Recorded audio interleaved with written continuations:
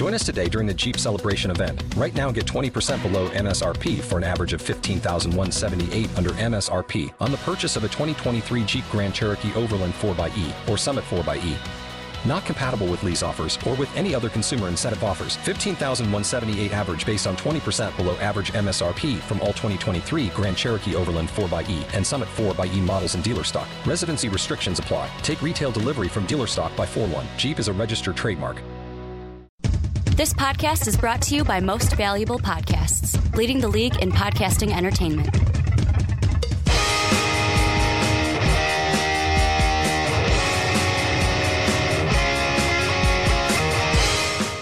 What's up, everybody? Ricky Whitmer here, along with the one, the only, Brandon Swanson. Hey. And we are here not for the Primetime Podcast. We did that earlier this week. This is now Tuesday that this is coming out. We're here for the Onside Kick, and you might be asking yourself, Ricky, where is Mark Weber? The Mark Weber, where is my Dub Them E's for this week? Yeah, Mark last week said, oh yeah, I forgot I can't do the podcast. So I was like, hey, Brandon, you want to talk some football with me? And of course, Brandon always wants to talk NFL. So that's why Brandon's here for the Onside Kick, where we talk about all the latest news and analysis here in the NFL. If you're on YouTube, hello. It is great to see your wonderful faces. If you're on Blog Talk Radio, if you're on iTunes, if you're on Stitcher, if you're on Spreaker, or if you're listening to us on your Alexa right now, thank you, yourself and Alexa, for listening to us today or watching us today. A little bit of housekeeping before we get into our topics. Number one, patreon.com/Most Valuable Podcast. You want to support the channel more so than liking, subscribing, watching, sharing. Go check out patreon.com/Most Valuable Podcast. $1, you get an exclusive Patreon audio. $2, you get that video. And you can donate as much as $10 to be on a podcast with us talking about whatever you want to talk about in the topic or in the theme for that podcast. That is down below in the description. Then also, if you're on iTunes, you have iTunes, you don't have iTunes, go ahead, make an account, go to iTunes, give us that 5-star rating, give us a 5-star review, Onside Kick, Primetime Podcast, Fast Break, Rick and Johnny. Make sure you do that today. It would be much appreciated. But Brandon, we got a jam-packed show here on the Onside Kick, and we're diving into a topic I always love to talk about because you're a Bears fan, Mark's a Bears fan, Sean's a Bears fan, Dave's a Bears fan. Really, I'm the only non-Bear fan here at MVP. We're going to look at John Fox, and after the loss to the Packers, should he be fired as the Bears head coach? Not a topic that we are strangers of, as we have had this discussion before with Mark and I. Then we're going to look at the Cowboys following their loss to the Falcons. Can they survive without Ezekiel Elliott? Look at the Broncos and their quarterback situation when it comes to the NFL draft, and then make our picks for Week 11. But diving into the Bears this week, Brandon, they lose 23-16 to the Aaron Rodgers-less Green Bay Packers. And I will ask you this: should John Fox be fired, or should he come back next year for his last season of his last year of his contract? You don't know what to say, do you? No, I do know what to say, but I think I know what people are going to say when I say it. I think he should come back. Okay. I think he should come back, and here's the reason why. Is that look at what the Bears have done this season.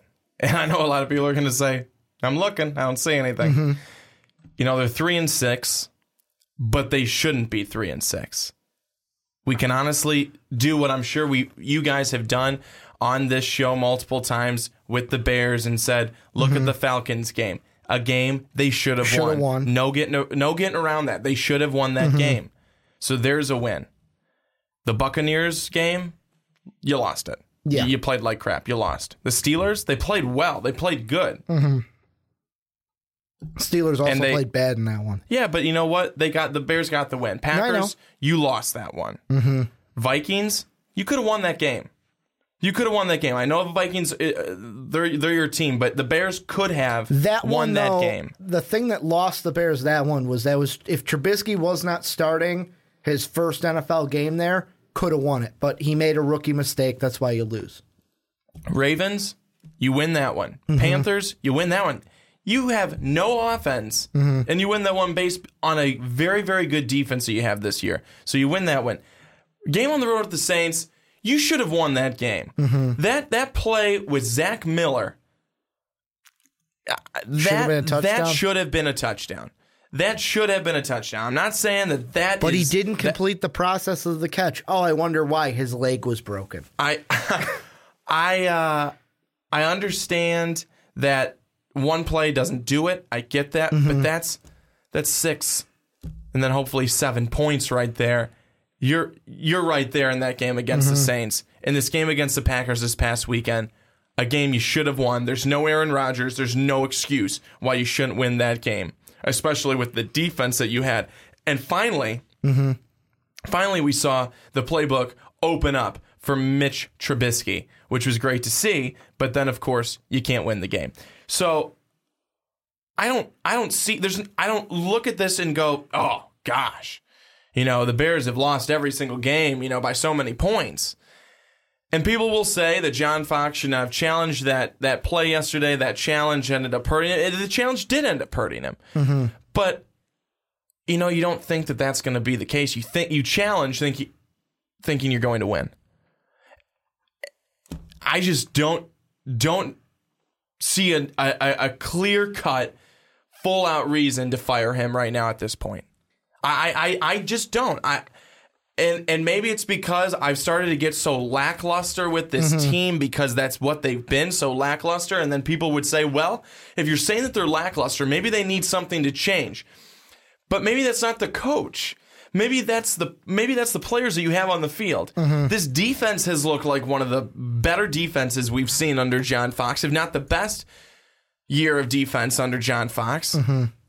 The offense has 2 players on it. It has Mitch Trubisky, who's hopefully the future, and it has Jordan Howard. Those are the 2 guys I see as being really good staples for this Bears offense. After that, you need pieces around you. We've talked about this with the Browns. You can't just have a rookie quarterback there and expect him to be good with nothing. You need pieces around you. The Bears need to be able to do that. They need to do it through free agency. They need to do it through the draft. They need to get pieces around them. I don't necessarily think that getting rid of John Fox right now is going to be the answer. I just don't see it. I think it's changing what's going on the field in terms of the players you have. And the thing that's most interesting about this is the Bears don't have a situation where, before I get into my part, you are also in agreement with, I believe it was a week ago, Sylvie from the Waddle and Sylvie show. He was on the same thing. Doesn't understand why people have Fox fatigue. Don't understand why people want him fired. He thinks that he should stay for the final contract. Now, I wonder, because I haven't been able to listen to ESPN 1000, if he thinks differently after the Packer game. But the thing that I think of, and I am in the camp of get rid of John Fox. Get rid of him. Because there's part of me that feels like, one, how many times can you give a coach excuses? For 2015, people are going to say, well, if Jay Cutler wasn't injured as much as he was that year, would have been a good year, and we still were 6-10. But if he didn't have Jay injuries, then we would have been better. All right. 2016. Well, if the defense wasn't as knocked up as they are, then we would have won a couple more games. Now it's, well, if the wide receivers weren't it, when's it going to stop? When is the excuse for every single football season, you're going to have injuries. You have to overcome these injuries. And I know Bears fans are going to be, well, it's easy for you to say Viking fan. Your team is 7-2 right now, and you're going to be a playoff team. But you're this overcoming year. Injuries. I mean, you're overcoming Teddy Bridgewater. You're which is a huge injury. Dalvin Cook. Yep. Dalvin Cook. I mean, I would look at Dalvin Cook being the bigger thing than Teddy Bridgewater. I would. The only reason I disagree is that set us back. I would say the Teddy injury set us back. Luckily, Sam Bradford was able to keep us afloat. Sure, but I was going to say, look at Sam Bradford. He was able to keep us afloat. And then also Case Keenum, surprisingly, has been solid. The thing that I think of, and this is why I think John Fox should be gone. Look at just this year. What's the one thing when the Bears fired Lovey? What was the one reason, one of the main reasons why they said they got rid of him? Who couldn't he beat? He couldn't beat the Green Bay Packers. Couldn't beat the Green Bay Packers. This game set up perfectly for John Fox. You don't have Aaron Rodgers. The Packers have lost 3 straight and 2 without Aaron Rodgers. They have not won since Aaron Rodgers went down with his injury. You're playing at home. You've got your rookie quarterback that's looking good. You got your run game. I know the wide receivers is a crapshoot this year, but you've got everything. The Bears were even favorites in this game, and they lost. And I think back to the Lovey. Well, Lovey couldn't beat the Packers, but Lovey was going up against Aaron Rodgers. John Fox couldn't even beat the Packers without Aaron Rodgers. And the thing that really stuck out to me in this game is when I turned it on in the fourth quarter, Fox showed a stat where the Bears in the second half, all throughout the third quarter, 0 yards of offense. What's going on? And I mean, some would say, well, let's get rid of Dowell Loggins. Let's keep John Fox.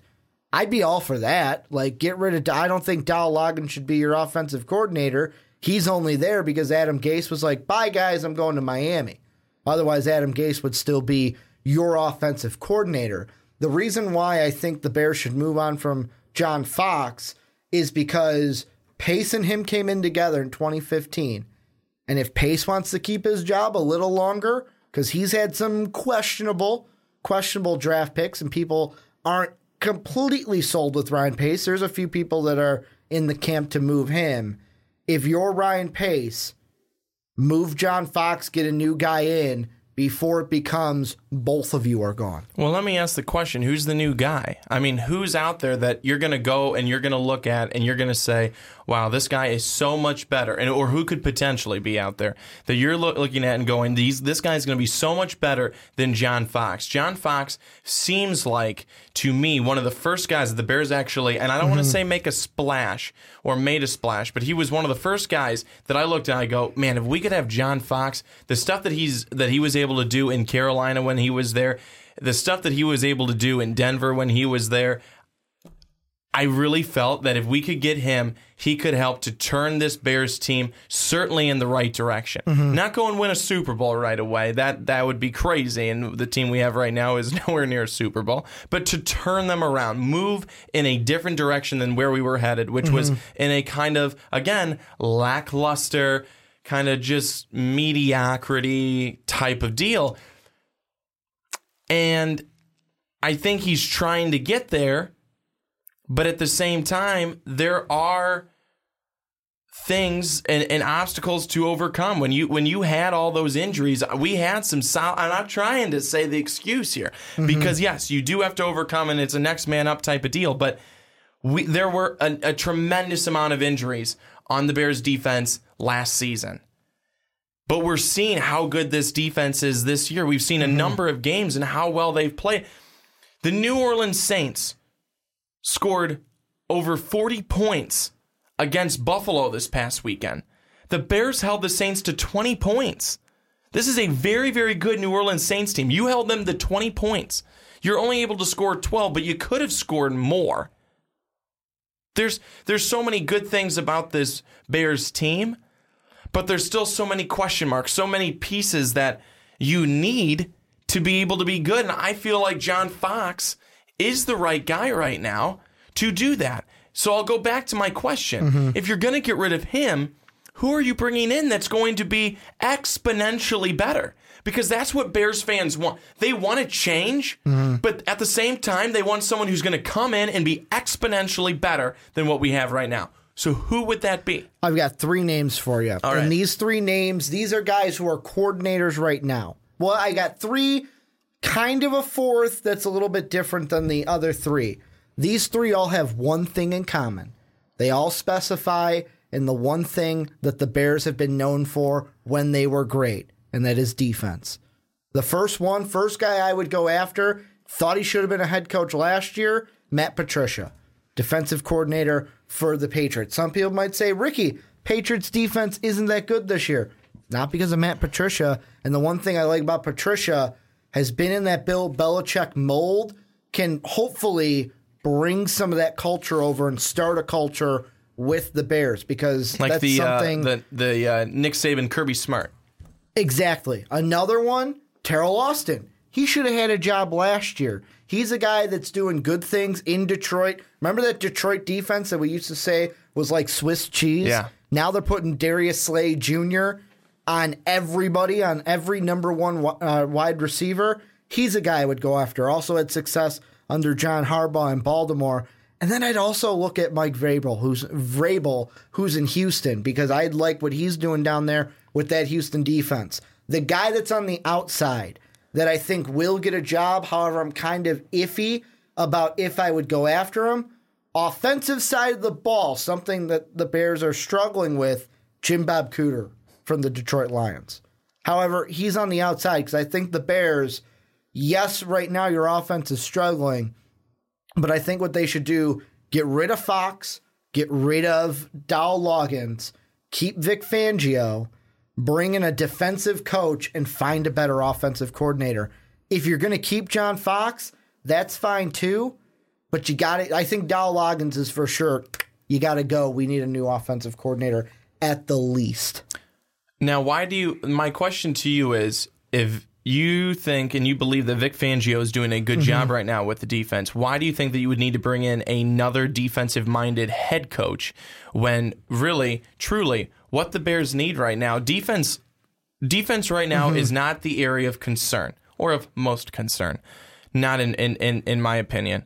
The area of most concern is offensively because we don't have the pieces. We just don't have the pieces. I mean, we don't even have one big name that you could say at receiver. I can't name outside of maybe two Bears wide receivers right now. Well, yeah, because the big name that you had has been injured since he was drafted in Kevin White, and Alshon Jeffrey got signed by the Eagles. I'm not saying that you have to go defense for a head coach. That's just where I would lean, because if I'm the Bears, I know, you know your identity. You know your identity. When the Bears were in the Super Bowl back in 2007, and when they were in the Super Bowl in the 85 season, everyone was talking about those defenses. Bear teams, maybe it's just the kind of the attitude of the city as well. It's kind of like, I think back to listening to Colin Cowherd this week. Teams take on the personality of their culture. The Lakers, whenever they've had a great team, showtime, nice and flashy. The Patriots, the Celtics, hardworking teams, do the right thing, don't go out and drink too late at night, just do your job, win games. That's what the Patriots have done. With the Bears, with Chicago, hardworking folks, want to put in the work, that little bit of grime, that grit, that's what those defenses have been on successful Bear teams. That's why I would lean defensive coordinator, but even a guy I'll throw out for the offense, and he's a guy that I know I'd be shaky on. I know Mark has made mention to him last year. Josh McDaniels. I know he wasn't the best with the Broncos, but he's a guy that might deserve a second chance and another crack at the head coach. I don't think Josh McDaniels wants to go for a second chance. That's another thing. I Do think they want to? He's become so successful again back with the New England Patriots. I think it's one of those things where he tried the whole head coaching thing. It's like, maybe I'm not the best at this head coaching thing, but I'm damn good at being a coordinator. I think that that's where Josh McDaniels is going to end up being and staying, probably for the rest of his time in the NFL. I guess I look at it and I think Fox has one more year on his contract. At this point, see what else we can do this year. So we've got the Bears, they've got the Lions twice, they've got the Eagles, they've got the Vikings again, the 49ers, Bengals, and Browns left on the schedule. Maybe they win one of those games against the Lions. Maybe. They lose to the Eagles. Maybe they could beat the 49ers. 49ers, much better team than their contract, than their record shows. And we don't even know if Jimmy will be starting that game or if Jimmy's going to start at all this season. Exactly. Well, I think they're saying that he's going to start in week 12. Okay. Or by week 12. I think that's what Jay Glazer was reporting this past weekend. The Eagles, you lose. The 49ers, again, like I said, you've got an opportunity there. Bengals, I think you could beat the Bengals. They're not that strong. Browns, you could beat the Browns. So the Bears could potentially win 4 more games. It'd be 7.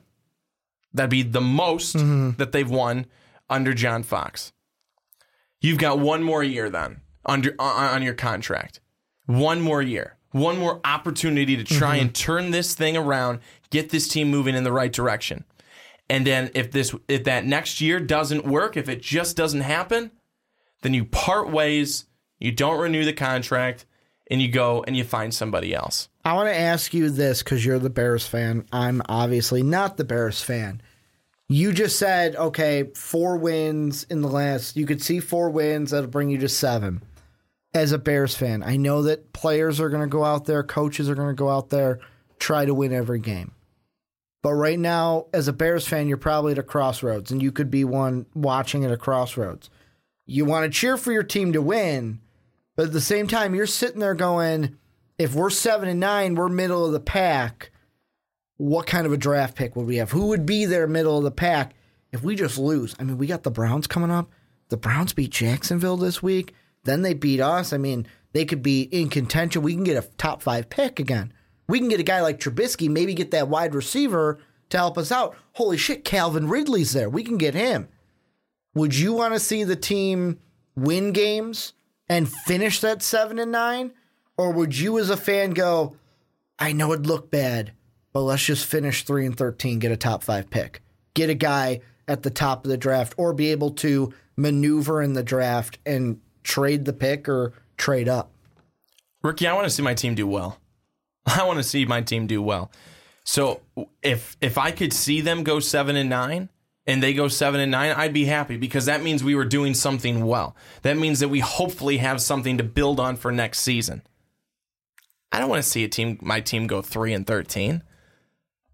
That means you really don't have anything. You could sit there and you could look, well, 5 of those games are really close. We could have won 5 more. We could have been 8-8. But you were 3-13. So if we could go 7-9, I'd be happy with it. I'd be happy if we could finally start to do some things in free agency. Maybe make some trades, in the offseason. Get some guys. I know there would be people who would disagree with me, but I would love to have a big name receiver. I really would. I would love to have a nice 6'5", 6'6" target to be able to go to. The guys like the AJ Greens, the DeAndre Hopkins, guys like that, they do a lot for a team. I understand that if that's all you've got, their teams are going to try and double team and take them away. But still, at the same time, you look at the Houston Texans now, and they have Tom Savage throwing the football. Yeah. He's still trying to get it to DeAndre Hopkins 16 times a game. And you have faith that the Bears can do that. I ask that only because look at this past offseason. We didn't expect the world from Mike Glennon, but still, you didn't expect Mike Glennon to look as bad as he did this season. So what's your question? Do you have faith in the Bears to go out there and get a big name receiver or anyone in free agency? No. Because they've been because of their track record here. No, I don't have faith in the Bears to be able to do that because they're dumb as shit when it comes to doing moves like that. They don't know what they're supposed to be doing, and they don't want to throw money around. They almost never put money out there. Hardly ever do they do that. And I think that that's something where, when they say you have to, spend money to make money? Yep. Has anyone ever told that to the Chicago Bears? Because for the most part, they don't do that. They don't do that. They're not willing to try and make that splash in free agency. Hardly ever are they willing to do that. I was so excited when, gosh, how many years ago was it now, that they got Brandon Marshall. They got Brandon Marshall to come over. They drafted Alshon. You had Brandon Marshall, you had Alshon Jeffrey, you had Jay Cutler, and I know there's so many people out there that you loved him or you hated him so much. But that team should have been better. Not based on what they actually went out there and did on the field, but based when you have this 6'4" guy, this 6'5" guy, and this quarterback who's competent enough to play quarterback in the NFL, play for a team, and get at least 8 or 9 wins a season. In my mind, you should have been so much better. And the fact that they weren't, that's bad. That's bad. To have Jeffrey now, to have Marshall now, Maybe not Marshall now. He's a little older, but when he was at that point, and Jeffrey at that point, primes, the Bears really threw away some opportunities at that point. So, yes, I would love to be able to see that, especially when you have a running back like Jordan Howard, who's a great running back, but he has been stymied this season because they haven't been throwing the football. They haven't been throwing the football effectively. And I also am very disappointed with the way that they have.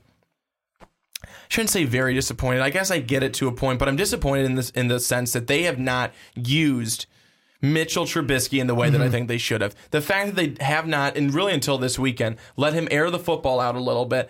You're not going to win when you go dump off underneath all the time. You're not going to do that. You barely win in the college game with that. Well, and that's why the final point I'll make before I get your final thought is I think that Ryan Pace will be forced to make a move this offseason, basically getting rid of Fox, because I think what it'll be is I don't see the Bears going 7-9, although they do have winnable games on the schedule.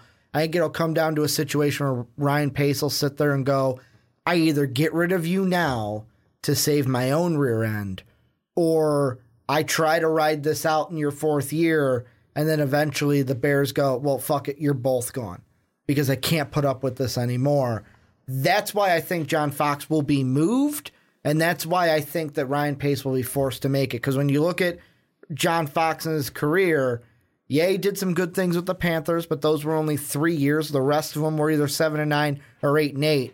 And the only reason he did really well with Denver is because John Elway put a great team together for his first year. Then his last 3 years, he was with Peyton Manning. Peyton Manning carried him in Denver. So that, to me, is why I look at his Denver days and I go, oh, how would you be without Peyton Manning? Your final thoughts on it? Well, my final thought is this: is that I don't know if you know the Bears brass all too well, then, because quite honestly, they're not quick at making moves. Ownership, not quick at making moves.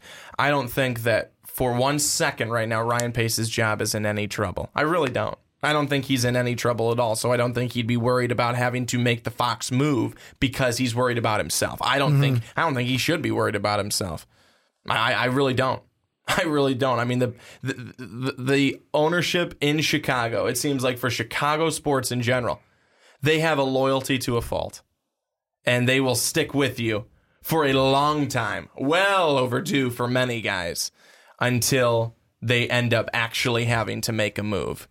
So I don't think that anything's going to happen after this season. I think Fox is going to go into next year as the Chicago Bears head coach.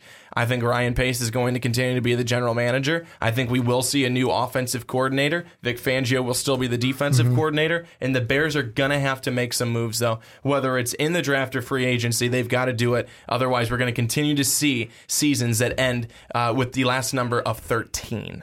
Well, and this is where you guys come in. Let us know what you guys think down below. Should John Fox be fired? Should he come back for his final season? And how do you think all of this is going to play out? Let us know what you guys think down below in the comment section. But Brandon, let's move on into our next topic. We're going into another team struggled mightily in this last game that they played in Atlanta. We got the Dallas Cowboys losing 27-7 to the Atlanta Falcons. And I know I want to say, Cowboy fans coming in, we might get some comments about your title's wrong, your title's stupid. I'm naming it that because Zeke is the main profile player. I know that Lee was injured. I know that you were missing your left tackle in this one, that Green was getting burned by Claiborne, and now Claiborne's he's in a Hall of Fame category because he had X amount of sacks in a game. I get that. The question is, though, Brandon, looking forward, this is a Cowboy team that's going to have to play the Eagles. They're going to have to play the Redskins. They're going to have to play the Raiders without their guy in Ezekiel Elliott. I want to ask you, do you think the Cowboys can survive without Ezekiel Elliott? I think it's going to be hard because as serviceable as Alfred Morris is, he's not Ezekiel Elliott. He's just not. And Rod Smith either. Neither of them. That duo is not going to make up for Ezekiel Elliott. It's just as simple as that. Alfred Morris, I don't know if he had 10 yards total after the end of the first half. Mm-hmm. I don't know if he did. He had 53 total yards to end the game on the ground, but that didn't do anything. That didn't help you. And I know people will also say, well, hey, part of it's on Dak Prescott. Well, a big part yesterday, we saw the worst offensive line play from the Dallas Cowboys in a very long time. Why was DeMarco Murray good there? Because of the offensive line play. Mm-hmm. Why was Ezekiel Elliott good there last year? Offensive line play. Why was Zeke good this year while he was playing? Mm-hmm. Offensive line play. Right now, their offensive line, if they continue like this, I don't expect them to give up another 6 sacks to one guy in one game. Mm-hmm. But Adrian Claiborne, yes, was a definite threat. We knew that. We saw that.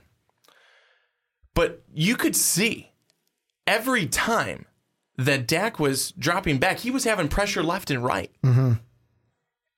The reason why he was so successful last year is because he was able to hang in the pocket for as long as he wanted to. And when he wanted to take off and run, he could. The offensive line was really, really good last year for him. But honestly, they have not been as great this year. They were certainly not that good this past week.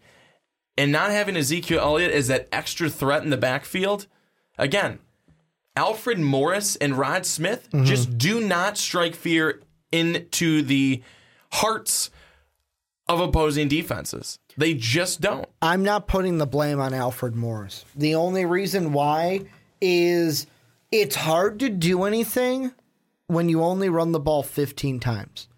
Alfred Morris, Rod Smith, and Run DMC only had a total of 15 carries. You're not going to win when you only run the ball 15 times. And I know that Cowboy fans are going to say, but guys, if we had Tyron Smith instead of Green, Claiborne wouldn't have had so many blindsided, the blind side of the quarterback sacks on Dak Prescott. And of course, the offensive line play was huge. However, I think if Zeke is in there, Green doesn't have as much trouble with Claiborne, because Claiborne, what it was it was a kind of combination of two things with a third thing added in. The losing of Tyron Smith and not running the ball.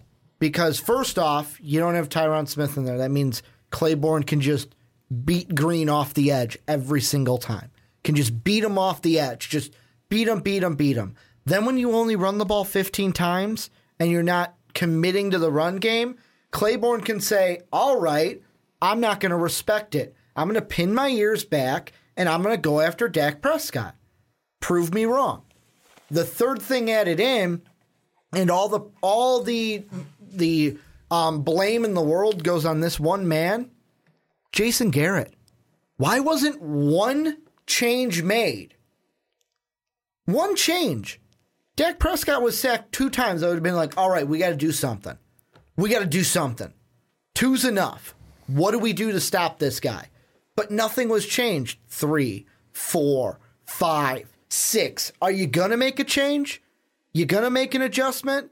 That's who I put all of this on. And the thing that I saw from the Cowboys, and this is into the greater question of can they survive without Zeke, I'm saying no. Because what I see from Jason Garrett and the Cowboys without Ezekiel Elliott is we don't trust our run game.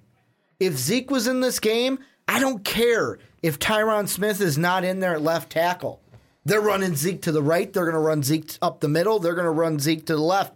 They're not going to worry about the offensive line because Zeke is that he puts a lot of confidence in Jason Garrett. But without Zeke out there, Jason Garrett doesn't have that confidence in the run game, which then if a guy like Green gets burned and you're not going to help him, you're going to leave him on that island, then that run game's not going to help, and you're just going to put Dak Prescott in more and more trouble getting hit after hit after hit. And I mean, I look at the remaining schedule. If you don't make adjustments, it's the same thing. Even with Tyron Smith, you'll lose to the Eagles. I could see the Redskins beating you. I could see the Raiders beating you. You're done. Playoffs are over. You're not winning the division. You got to beat the Eagles twice, I would say, to for sure lock in a fight for the division. And Zeke's going to miss the first one. So, I mean, unless you change things and say, you know what, Zeke's not here, but we're still going to run the ball. We're going to commit to the run game, even though it's Alfred Morris. If you don't do that, then there's no way you're beating the Eagles, or I would say either the Raiders or the Redskins.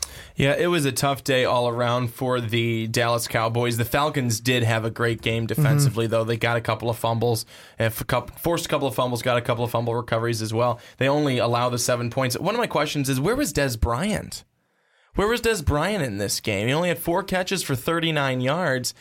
You know, Dez has not had a great season.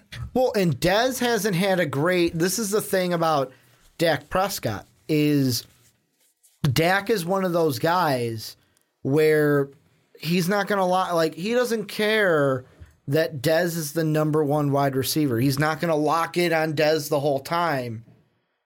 Dak Prescott, and one of the reasons he was so good last year is survey the field. Oh, Cole Beasley, you're open. I don't care your name's Cole Beasley. Here you go. Here's the ball. Like, people in fantasy last year were like, why the hell is Cole Beasley getting the ball so much? Like, week 1, they're like, why is Cole Beasley getting the ball? Throw the ball to Dez.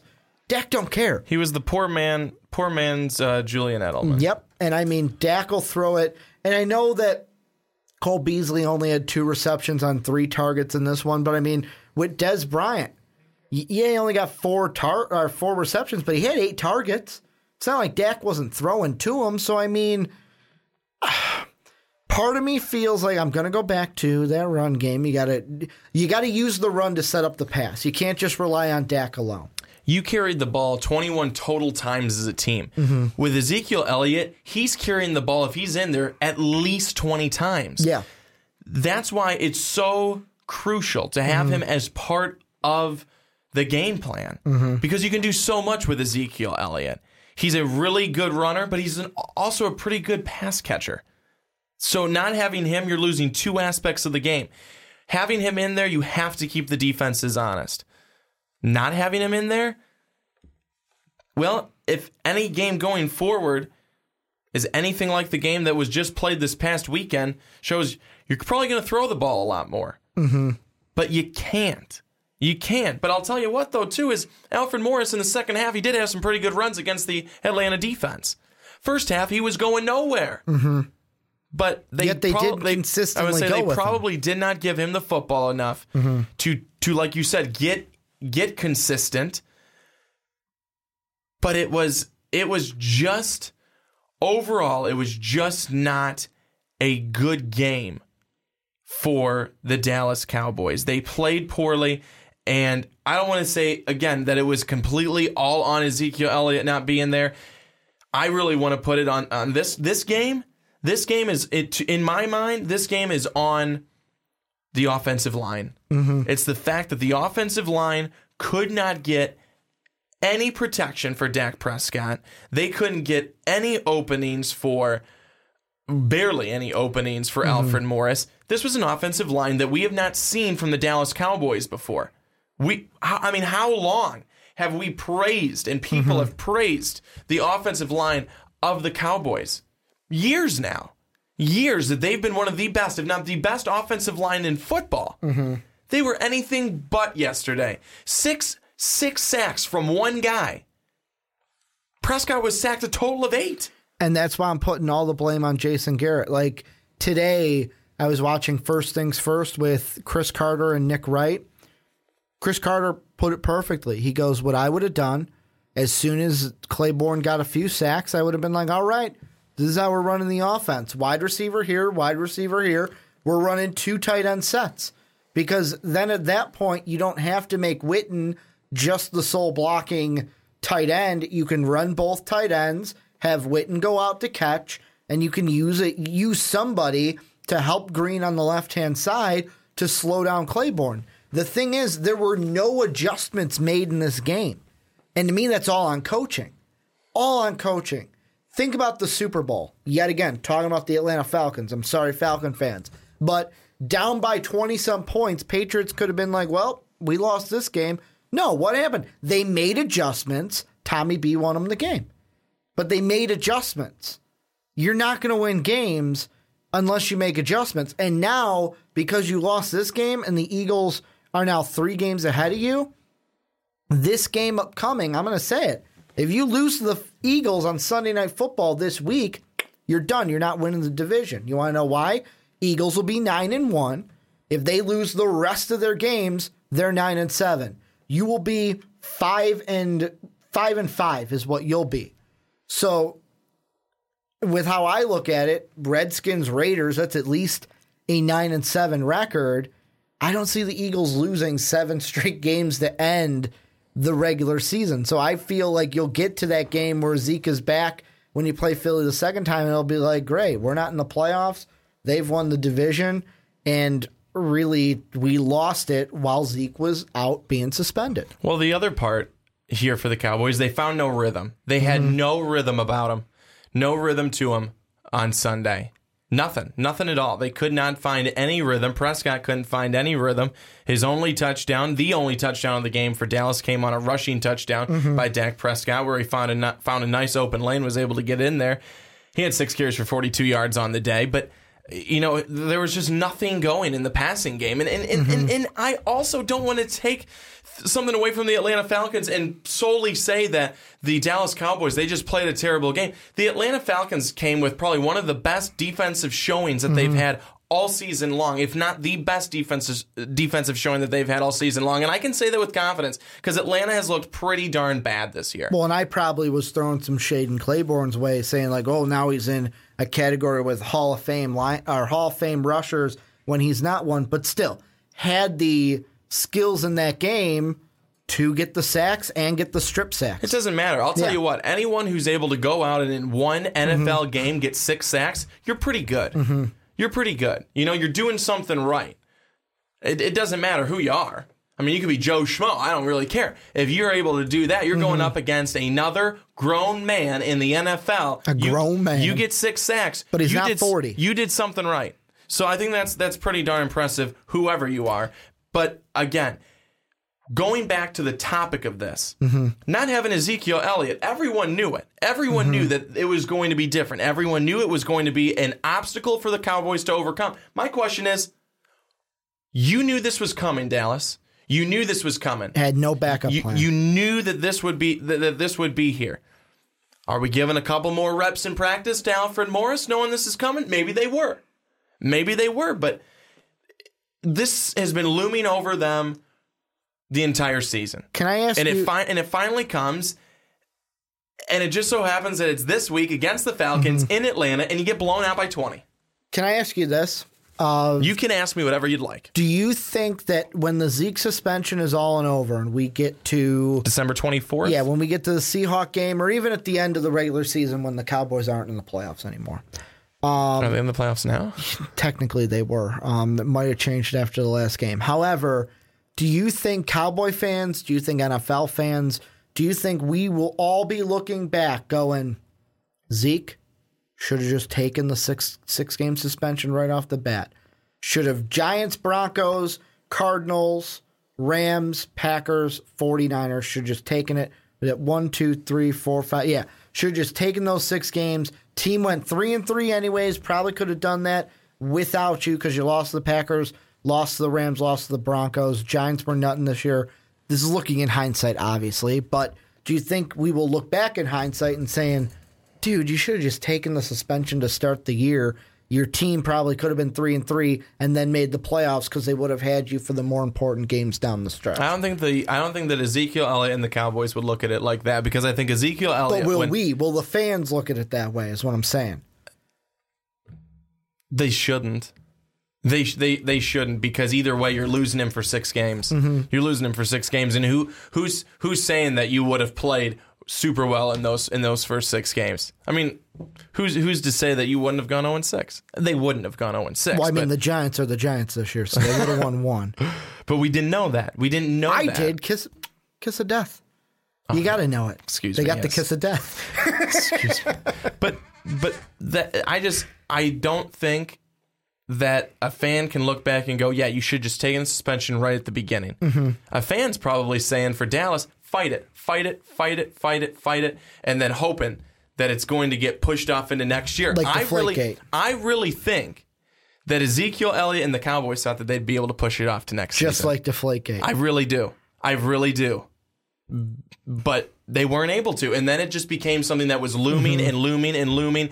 And 1 minute of one day at 8:59, he's suspended.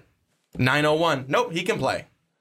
9:03, he's suspended. 9:05, he can play. You know, it was back and forth, literally like that much. There was an injunction here, injunction there, lifted. You know, it really was craziness. And I truly think that what Ezekiel Elliott's doing right now, kind of being, what is he, out of the country now, away from the team? I have no idea. Trying to, you know, kind of train and stuff on his own and just get, I think, into a mindset of, okay, you know, I'm running with this. I don't think he's played well, but I don't think that he's played without having to think about all of that. So I think this is almost a blessing, probably for him, that this is just coming and then it'll be over. It starts and then it can be over with. And I think for him, that's where it's, you for know, him that's personally. That's where that's at. And I think he'll be happy when that's over with, but then it can be a thing of the past instead of, okay, what's going to happen? Is it going to happen? All this stuff. So all that I think is good now for the Cowboys, but unfortunately, they don't have him for now 5 more games. Well, and that's why I honestly think Cowboys, you're dead in the water. You are not making the playoffs. You're going to miss out. You'll probably be 9-7, maybe 10-6 if you're at the best, but I don't think you'll make the playoffs. I think you'll be like 8-8, 9-7 and miss out on the playoffs. But I want to flip it on to you guys. Let us know what you guys think down below.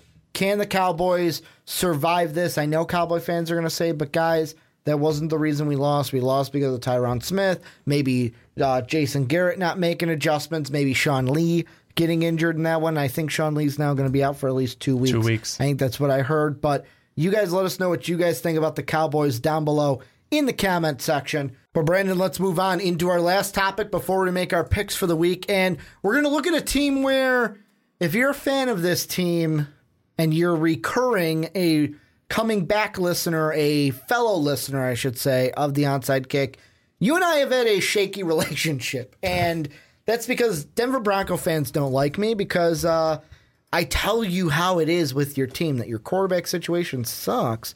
And that's why you're really bad. That's what I've been saying for the last 2 years. And people have been trying to tell me Trevor Siemian was an actual quarterback. I think not. However, after the blowout loss that the Broncos had to the Patriots, Vance Joseph says there will be sweeping reviews, Brandon. We are going to leave no stone unturned, and we're going to evaluate all areas after the route. Well, you know what area they should look at? The quarterback. You got Brock the Cock-a-doodle-doo, by the way. You've got Trevor Siemian. You got Paxton Lynch, who apparently you drafted him to be the guy, but he can't be the guy for you. So I want to ask you this question, Brandon. Right now, the Broncos are slated as the 5th pick in the draft. This could all change. They could win games. The Bears could win games. Everything's moving right now. But if things hold up and the Broncos are a top 5 pick in the NFL draft, do you see the Broncos grabbing a first-round quarterback in the 2018 NFL draft? No, I don't. Because me saying this is going to be odd because I thought that Brock Osweiler was so incompetent over in Houston. He couldn't do anything right. Well, he doesn't look terrible here in Denver. In Denver, I think, is where he was comfortable. That's where he was before he was with Houston. He didn't look bad that time. He doesn't look bad this time. And I know that people are going, well, you're saying he didn't look bad, but do you think he looked good? Well, he's had some good moments. Trevor Siemian, I'm going to disagree with you. Trevor Siemian, I don't think is a bad quarterback. And he's not the guy. That's all I'm saying. Not the guy. And then we don't know what Paxton Lynch can do. We have no idea. He's been injured. We have no clue. I don't think that the problem is going that solving the problem is going to go and get another quarterback in the draft. I just don't think that that's what you do at this point. I'm going to be on the other side of you only because of one thing. And that's because of how the draft order sits at this very moment. Like I said, things can change. Also, I got to throw out I forgot to promote that December 13th, I believe. So the 14th, the week of the 13th will be our first mock draft for the 2018 NFL draft here on the Onside Kick. So I want to get you guys ready for that. That's going to be our first mock draft, Mark and I. But if the draft order sits like it is now, there will be 3 of the 5 teams, well, 2 of the 5 teams in the top 5 won't be drafting a quarterback. Now, if Cleveland's number 1 and Sam Darnold comes out, I think they'd be idiots not to draft him. But DeShone Kizer looked good this last week. Looked the best week that he's had. And I think the Browns like DeShone Kizer, although it's been rocky. The Niners, they're not taking a quarterback. They got their guy. They traded for Jimmy Garoppolo or Garoppolo, and they got their guy. Here's the thing I would think of. If I am at the 5th pick, and I know that Brock is good, but is he great? Trevor Siemian, he's not the guy. Paxton Lynch, we drafted him. He's been a disappointment after 2 years. Do you sit there at 5, let things pass? And this is all if Sam Darnold comes out too, because he could stay. But if Sam Darnold comes out, I'm working a deal with either the Browns or the 49ers to move ahead of the Giants to get Sam Darnold. Because even if you don't think that Sam Darnold, like, I don't want him starting year 1, okay, that's fine. You can have him sit that first year under Brock Osweiler if you're confident in Brock Osweiler, because he's not a flaming piece of garbage out there for the Broncos. I'd rather have Brock Osweiler out there than Trevor Siemian. I think that the Broncos, if Sam Darnold comes out and you're sitting there, if you're sitting there at 3, you're taking him. Because I don't see the Browns or the Niners taking a quarterback. But if you're 4 or 5, the Colts are interesting. I don't think they take one because technically they got Andrew Luck on the roster still, although tempers could be flaring there, especially after dumbass Jim Irsay saying that all the injuries all in Andrew Luck's head. You're a fucking idiot. Get the hell out of here. You got Andrew Luck. They got Jacoby Brissett, who they are really high on after trading the Patriots for him. The key is the Giants, because I think the Giants could be a team at 3 that takes a quarterback. And if Sam Darnold fell to them, they'd be like, we're taking him. We're taking him, and we're either moving Eli or we're putting Darnold under Eli, and Eli's done in the next 2 years. That's what I think is going to happen. And if I'm the Broncos, if I have a chance at Sam Darnold, I'm going out and getting Sam Darnold. And if I have an inkling that the Giants are going to draft him, I work a deal with either the Niners or the Browns to get that. I would probably say the Niners, because you could probably use a cheaper price to get the 2nd overall pick than the 1st overall pick. But that's what I do if I'm the Broncos. In this scenario where it's Browns, Niners, Giants, Colts, and Broncos, I trade that 5 and some other stuff, kind of like what the Bears did, to move up from 5 to 2, which is a bigger jump, to get Sam Darnold on my team and mold him and know that I have a future quarterback.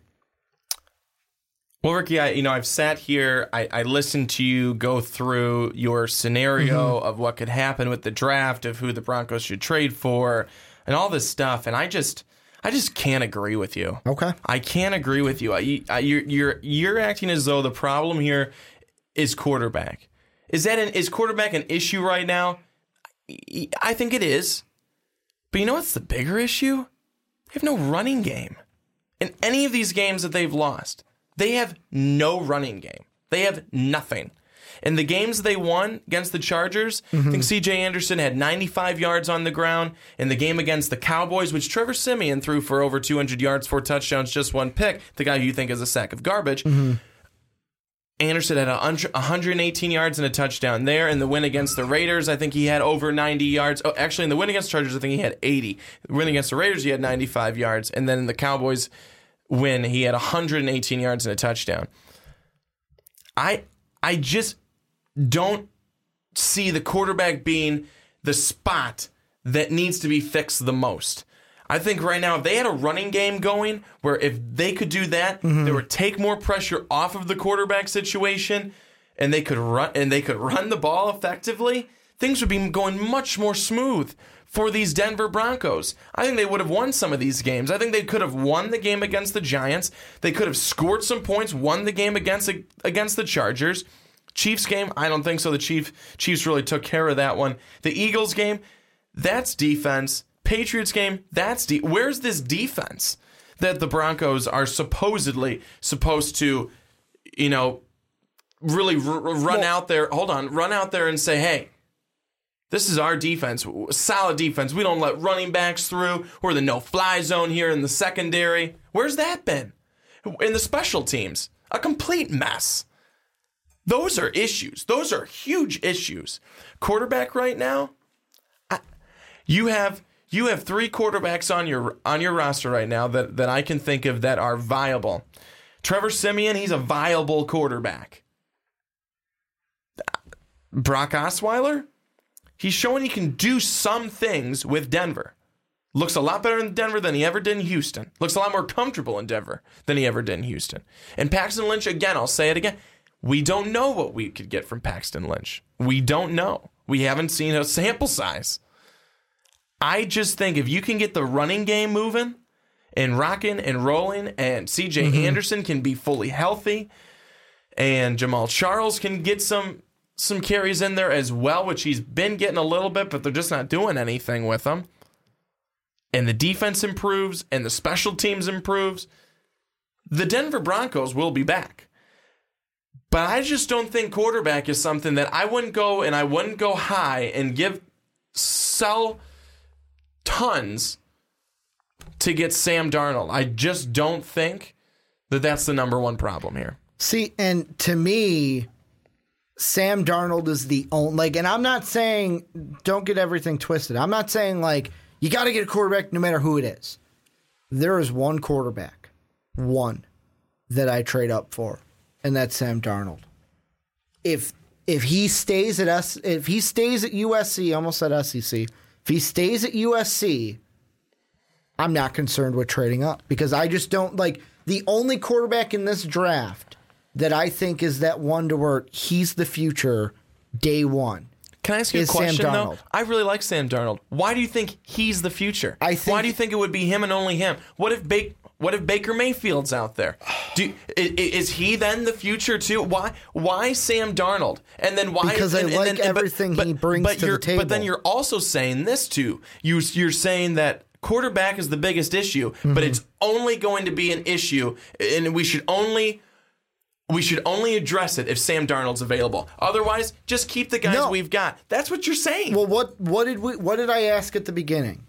Are they going to grab a first rounder? Baker Mayfield, to me, I feel like at this point, good second rounder.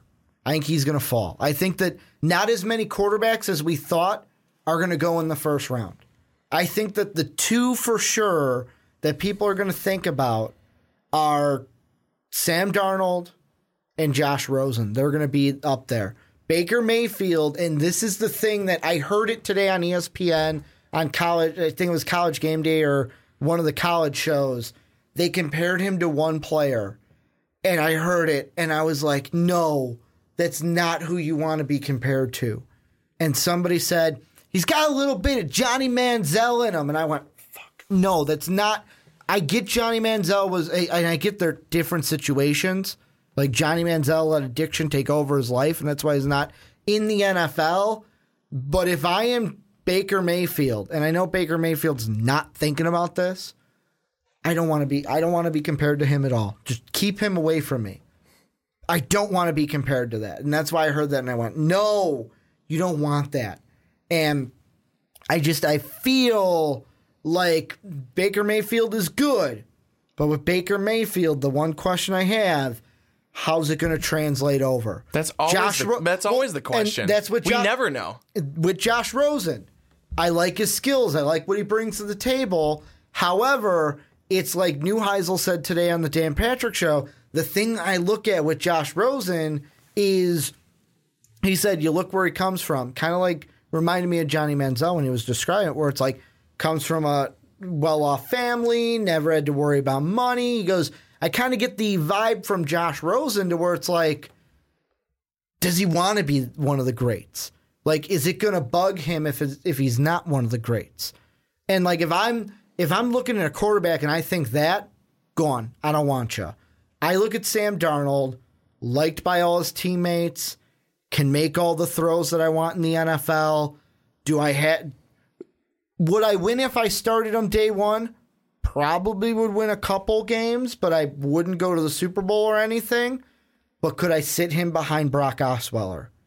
That's why if we're talking just the first round, Darnold's the only one I'm thinking about. If I can't get Darnold, or me and the Niners are talking and I can't get the deal done, then I move on. And the reason why then is I'm glad you brought up the run game. That's number two. Let's say I can't get a deal done with the Niners. I'm not going Darnold. You're sitting there at number 5. I would get a running back. Go and get one. Look at the Cowboys got theirs. The Jaguars got theirs. Ezekiel Elliott is a man possessed out there. We just talked about the Cowboys surviving without him. Leonard Fournette is doing amazingly overall with the Jacksonville Jaguars. That would be the second one. Because the thing with the defense that you mentioned is I'm not putting blame on the defense. I put blame on how often they're out there. The win against the Chargers, Broncos owned the time of possession. You look at the Cowboy win, Broncos owned the time of possession. You look at the Raider win, Denver owned the time of possession. The Patriot win, just barely by like 20 seconds. However, you give Tom Brady that, like, Tom Brady doesn't need a ton of time to burn you, so that might be an exception. But if it's even or less, you're not going to win that. When the Giants beat you, nearly even in time of possession.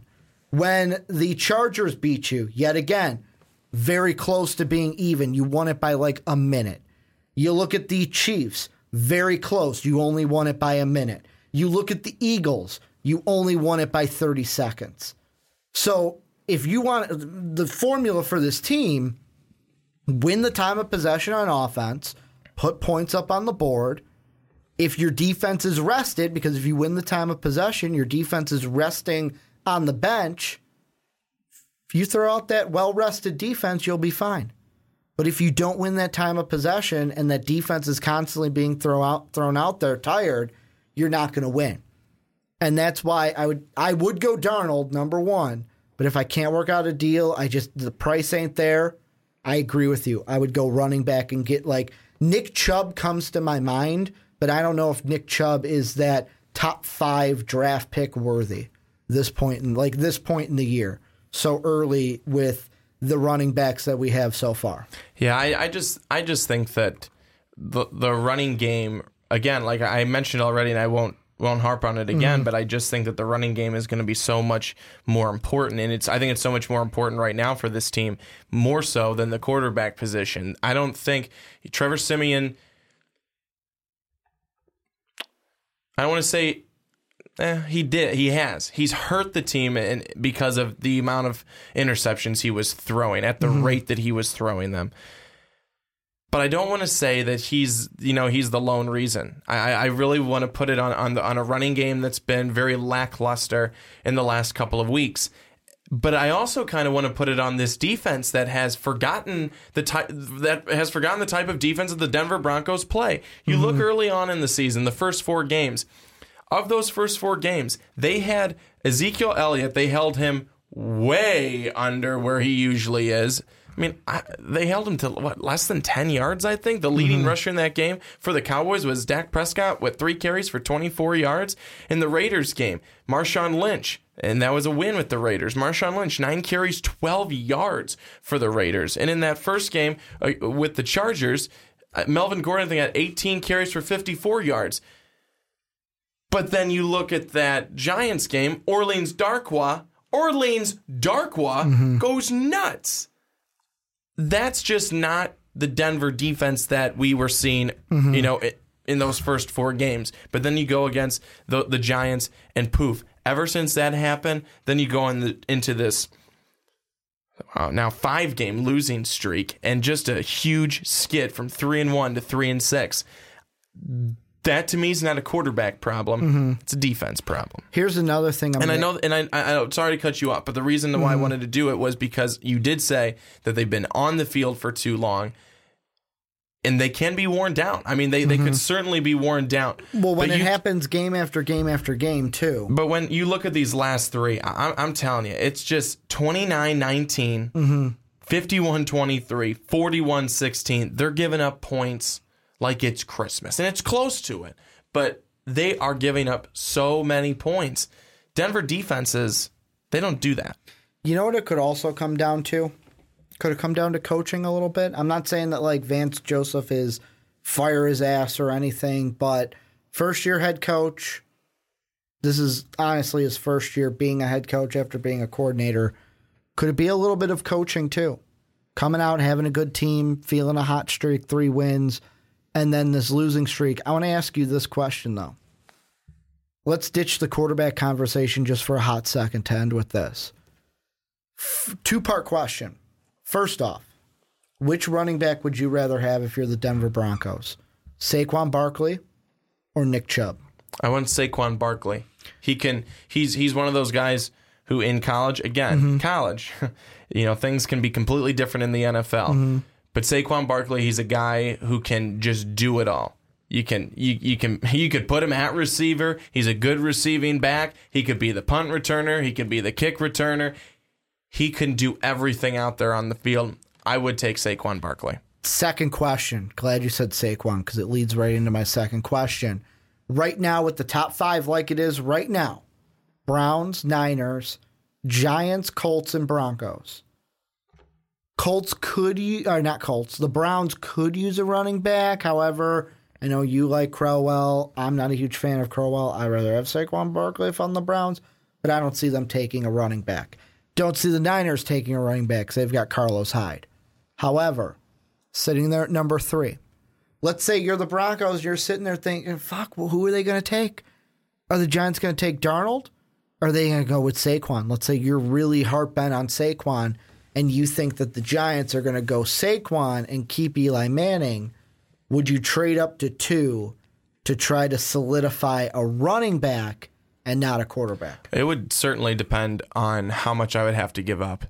It would certainly depend on how much I have to give up. Because I'm not fully... I know I'm sparking it on you, but what would be a good price if you're moving up from 5 to 2 and you have to give up the 5 to get the 2? What else would you include just for that number 2? I know I'm sparking you on this. I'm catching you unprepared with this one. You do that all the time. I shouldn't be surprised. That's a really tough question because I guess I'm trying to look at what did the Bears give up when they moved up to I'm pulling it up now because I think they gave up a 2, a second rounder, or did they give up a first rounder, second rounder? I thought it was. I don't know. Please pull that up. I'm pulling it up because I want to see they gave up the third. Now this was the third for the second, but they gave up the 3rd overall pick, a 3rd and a 4th, and then a 3rd next year. So a 3rd, a 4th, and a future 3rd just to move up from 1 to 3. Now I looked at that deal though, and I thought Ryan Pace got screwed. So I'm just putting that into it. I think Ryan Pace gave up too much in that one. I wouldn't be giving up two draft picks then. Oh my goodness.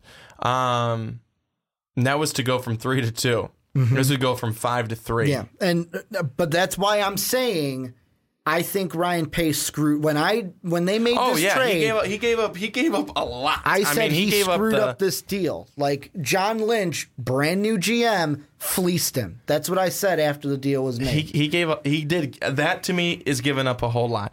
I don't know, Ricky. I don't think I can give you. Brandon's like, I don't give up that much. I'll be honest with you. Well, but I'm trying to think then too. So the New England Patriots. They trade away Jimmy Garoppolo. They get a second. They get a second rounder. That's from the 49ers, so that's going to be a nice pick. I don't know. Maybe it is a second rounder. Maybe it's a second rounder next year. So the 5th overall and a second next year? Yeah. I'm not doing no. Here, let me give you my second next year, my 3rd this year. Do you want my 7th this year too? How about a 3rd next year too? No, that's way too much, in my opinion. But sometimes guys will ask for a lot to see if they can get it. They'll go high and then they'll start to come down a little bit. But maybe a second. But honestly, I can't think of.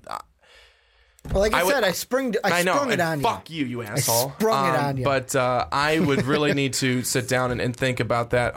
And you have to think about the player that you'd be trying to go for. How important do you think that would be? Because then it's all perception then. Do you perceive that player as being a if it's a quarterback, your franchise quarterback that you see? Do you see Saquon Barkley being the next big thing? The Ezekiel, I would say Adrian Peterson, down the line, that you see him turning into that type of guy. Like the early success we're seeing right now from like Zeke and Fournette. Sure. I think that it depends on all that kind of stuff. So I can't sit here and say, oh, this is absolutely what I would do. But if you said a second rounder, I don't think that would necessarily, next year, I don't think that would necessarily be giving up a ton. But it again, all comes down to the player, how you perceive him, and what you think that other team's going for. Well, and this is where I want to turn on to you guys. Let us know what you guys think down below. Number 1, should the Broncos grab a quarterback in the first round? And then 2, if not quarterback, who should they go ahead and grab? What kind of a position would you like to see? Let us know down below what you guys think in the comment section. But Brandon, let's end the podcast like we always do here on the Outside Kick. Make it our picks for the week. Let's get right into it. Number 1, the Thursday night game, 6-3 Titans, the 7-2 Steelers. Steelers a touchdown favorite. Who do you got? After the Steelers, the way they played this past week, I don't think they should have won that football game. The Titans did a really good job of coming back in that game and securing the victory. You mean the Colts? Or you're talking about the Titans in their game last week? You said the Titans. I'm just trying to make sure. Yeah, and then the Titans did a really good job of coming back in their game against the Bengals. Just trying to get everything pieced in here. Absolutely. I'm going to go with the Steelers, though, here at home. It's going to be a close game, but I think that Ben Roethlisberger, as we've said time and time again, he plays better at home than he does on the road. I think the Steelers' defense will turn over Mariota a couple times in this one. Steelers get the win. Upset special. Going with the Titans, and I know my NFL faithful are like, whoa, what's the upset special? Something we do on the Primetime Podcast when me and Brandon are together. Going with the Titans to upset the Steelers, who are 7-point favorites in the game. Then we move on to the November 19th, the Sunday games, and this might be a little different because I'm logged into my personal ESPN account. So, Brandon, I'm sorry that this game is first. It's a noon game. Rams, Vikings. Who wins this one? The Rams or the Vikings? Minnesota, a dose-point favorite. I'm gonna go with the Rams. You're breaking my heart, B. I'm gonna go with the Rams in this one. Both teams are so similar. They're similar. You're breaking my heart. They're so similar in the fact of they've showed they can put up points. They've both got pretty good defenses, pretty strong defenses. I'm gonna go with the Rams because I think they have more offensive weapons because it's close in terms of what they've been able to do in the time that they've been there in terms of the Minnesota running backs. Defense is catching up to that offense too. But I'm saying I'm gonna go with the Rams. They've got Gurley there, and then how about guys like Robert Woods? How about guys like Cooper Kupp? Guys like that, and then you've got Sammy Watkins. You've got a really great defense. I'm going to go with the Rams, but it's a close game. I could see a field goal or touchdown game that the Rams win in a tight one. I am hoping that the Vikings win. I'm going to pick the Vikings. This game scares me, though, B. It scares me just because that Ram offense, this defense is for real. I think this might be the game that, although I'm picking the Vikings, wouldn't be surprised this is the one we lose, and then people are saying, get Chase out of there. Start Teddy Bridgewater on Thanksgiving. Yeah, Case. Did I say Chase? Yeah. Case Keenum. They're going to say, get him out of there. Start Teddy Bridgewater on Thanksgiving next week.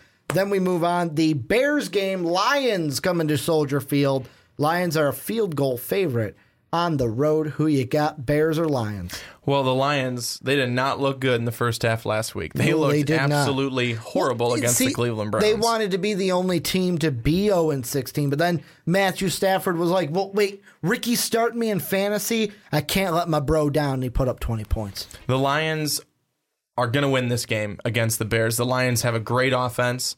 They've got a good special teams. They've got a great kicker in Matt Prater. And you have most of them in fantasy? I have I think almost the entire Lions team in fantasy. And then, but really, here this defense, this Lions defense, a defense that you've talked about it Darius before. Slay.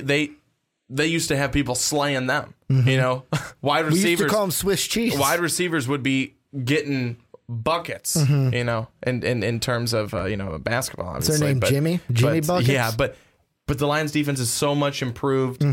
They're going to get this win against the Bears. I almost wanted to do an upset special, but then I remembered how bad the offense was for the Bears last week, so I said, no, the Lions are going to win this one easily by way more than a field goal. I'll take that 3-line any day for the Lions right now because they're going to win more than that. Next one, this one could be an interesting one only because of how well they played last week. We got the 6-3 Jaguars going on the road to Cleveland to play the winless Browns. Jaguars, a touchdown and a half, so 7.5 point favorite in Cleveland.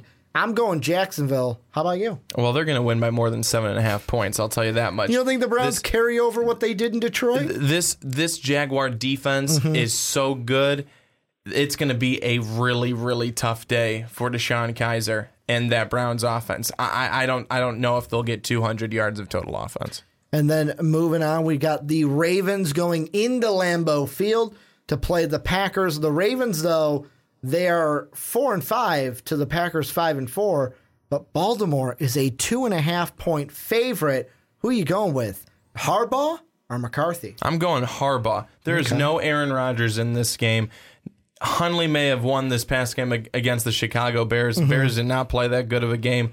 Ravens are going to get this win.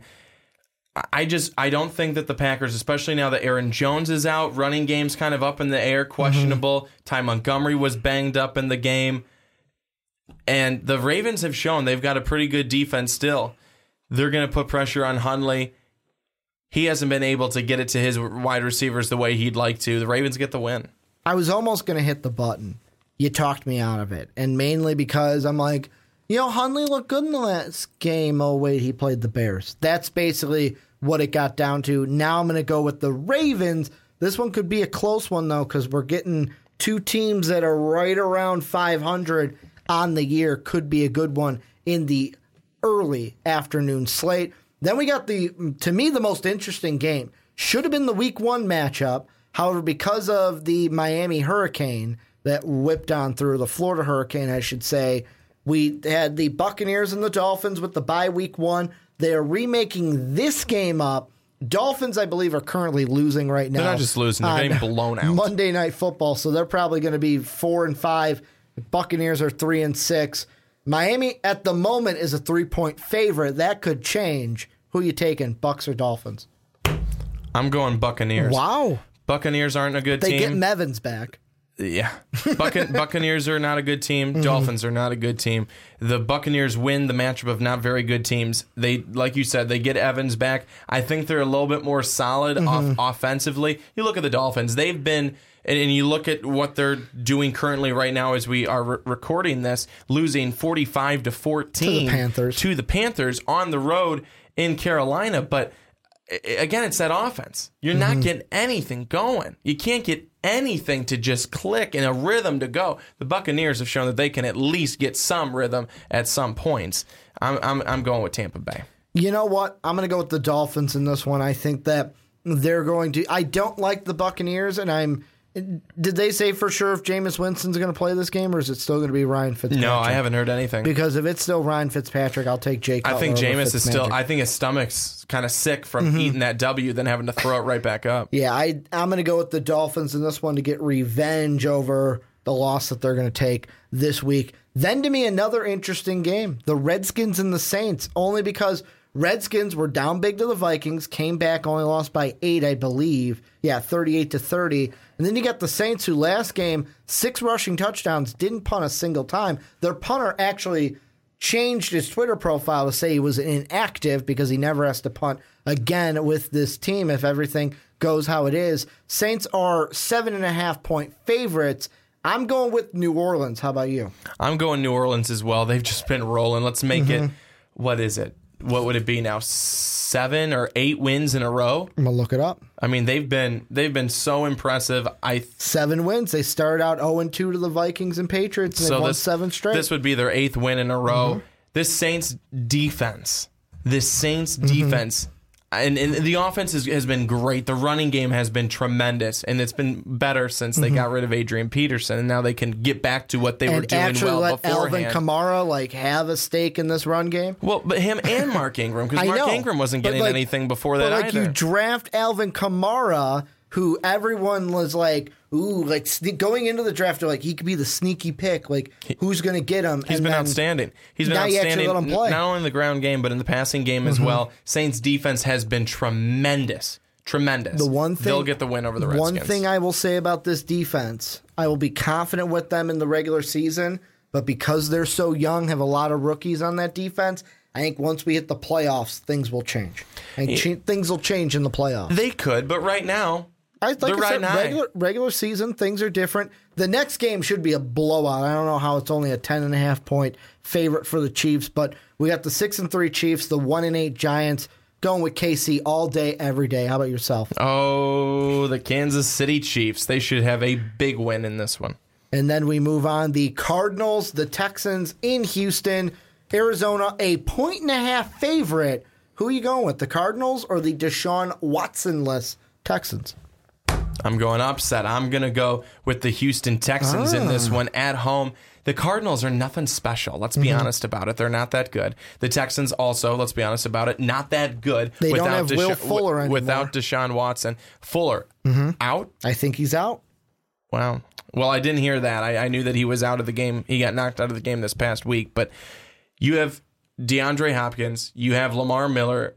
You have, I'm trying to think of any other wide receivers now you've got Braxton Miller. You've got guys like that.